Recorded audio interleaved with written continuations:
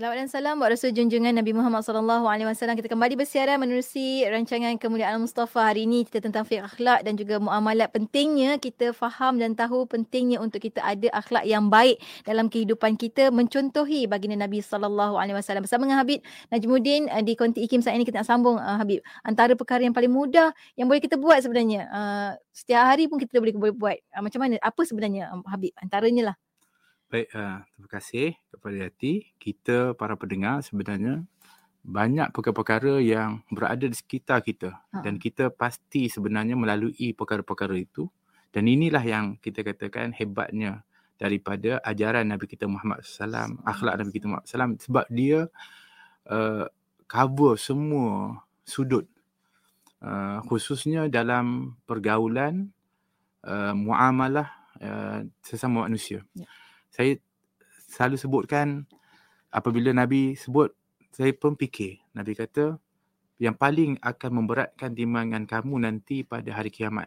Kita tahulah timbangan ni maknanya timbangan amal lah. Kan?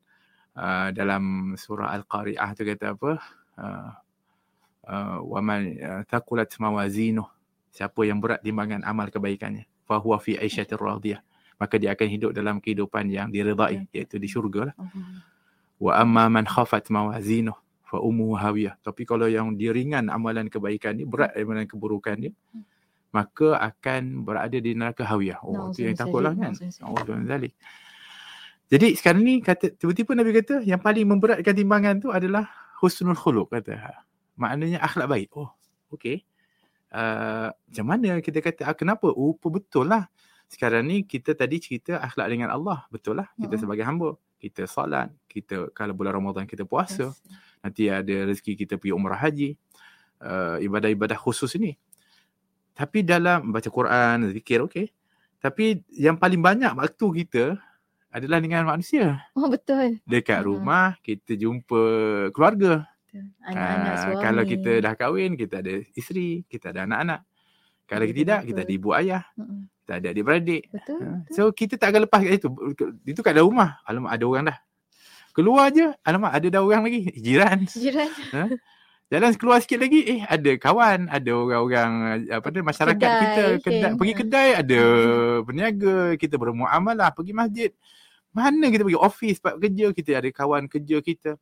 So kita tak lepas daripada kita bersama dengan manusia ni. Sekarang seorang-seorang boleh bersama manusia juga, Habib. Dalam media sekarang sosial. Ni pula dengan media sosial. Jadi maknanya apabila ada keterlibatan dengan hubungan sesama manusia ni, maka bagaimana kita nak menghadapi perkara itu telah pun diajarkan, dicontohkan dengan akhlaknya. Sebab kalau tidak, bermakna kita telah buat sesuatu yang sebenarnya merosakkan diri kita dan bahkan membawa kepada kerosakan orang lain. Hari ni orang bicara tentang hak-hak asasi lah, hak-hak lah. Tapi orang-orang yang cakap tentang hak ni, mereka sebenarnya selfish banyak. Hak dia nak tu. Saya punya hak, saya buat lah. Tapi dia punya hak yang dia buat tu akan merosakkan hak orang lain. Atau kita panggil akan memberi kesan kepada orang lain. Contohnya lah, kalau saya ada hak, ni rumah saya nak buat bising. Tapi bising tu bukannya hanya tutup kat rumah dia. Bising tu melempar kat jiran rumah. Kalau itulah dia kata hak, maknanya sampai bila pun tak akan aman lah. Kan? Jadi sebab tu Islam dah aturkan dengan adab dan akhlak. Kalau kita berakhlak ni, kita pun bahagia, orang lain pun bahagia. So itu yang kita yang kita dambakan pun. Kita kadang-kadang kita dah okey dah, orang lain tak pun, kita pun masalah juga. Allah, dia ni kenapa macam tu? So kalau kita baik dan orang lain baik, insya-Allah kita pun akan bahagia. Dunia akhirat kita bahagia. Kita pun selalu doa, Rabbana atina fid dunya hasanah wa fil akhirati hasanah wa qina adzabannar. Kita nak kat dunia pun baik, kat akhirat pun baik. So orang yang akan dapat ni sebenarnya orang yang ada akhlak. Dia akan dapat kat dunia baik, kat akhirat pun baik. Baik. Jadi apabila kita sebut tadi ni, sebenarnya pun saya sikitlah nak cerita, kita cerita pasal solat, tetap solat juga cerita pasal akhlak.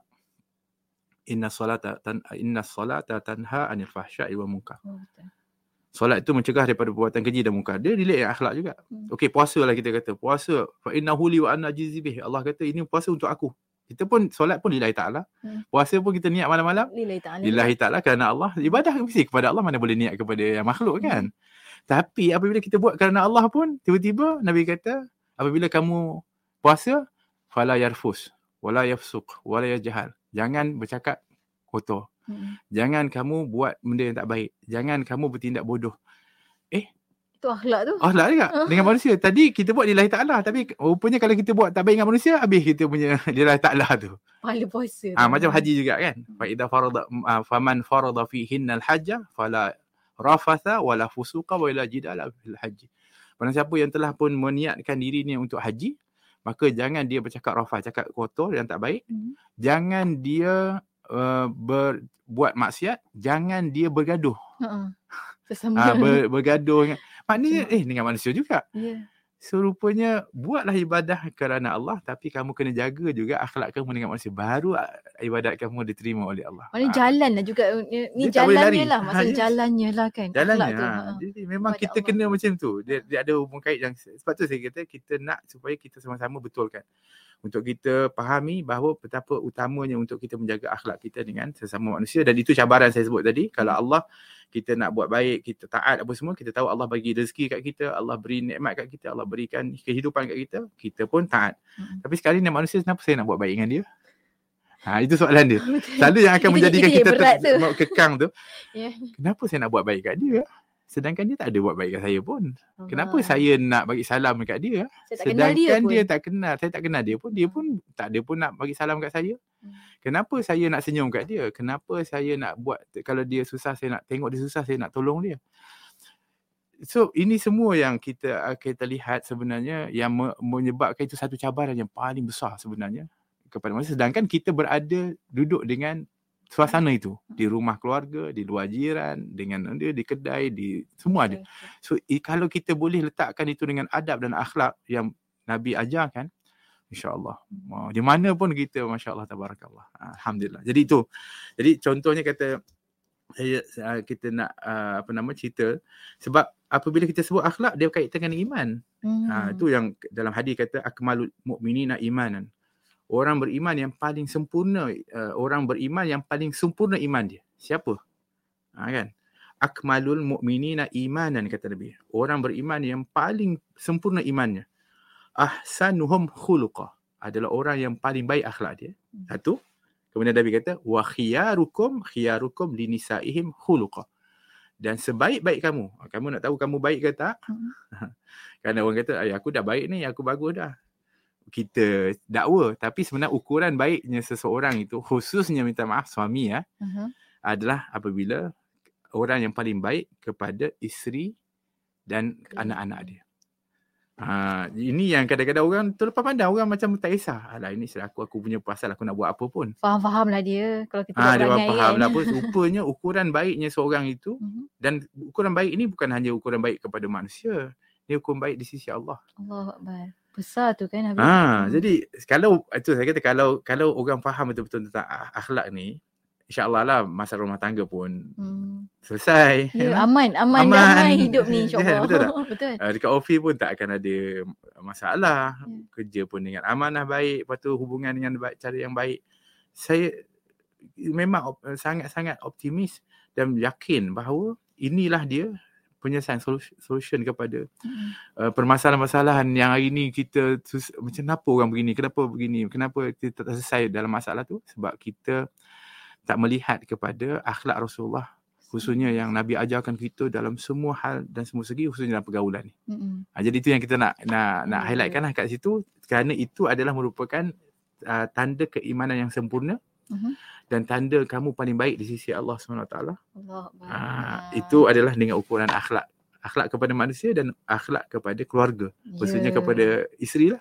Sebab apa dia Nabi spesifikkan macam itu? Sebab sebenarnya cabaran kepada suami adalah tindakan dia kepada isteri kan, sebab dia ada ego dia, saya suami ya. Tapi kalau dia mampu untuk ikut kepada tu, maka dia memang hebat betul. Sebab Nabi adalah merupakan, kata Nabi, aku adalah orang yang paling baik kepada isteriku. Contohilah bagi Nabi SAW. Kan katakan Habib betulkan saya kalau silap. Kata kalau macam pasangan suami isteri tu, pasangan tu adalah cerminan kepada pasangannya. Dan kalau kita tengok, kalau doa untuk melihat cermin pun tentang akhlak juga. Betul. Ada kaitan ke tu? Kita akan kongsikan lepas kita berhenti rehat seketika. Untuk anda rakan-rakan, jangan ke mana-mana, teruskan kesetiaan bersama kami tentunya hanya di IKIM, Inspirasi Inforia Islami.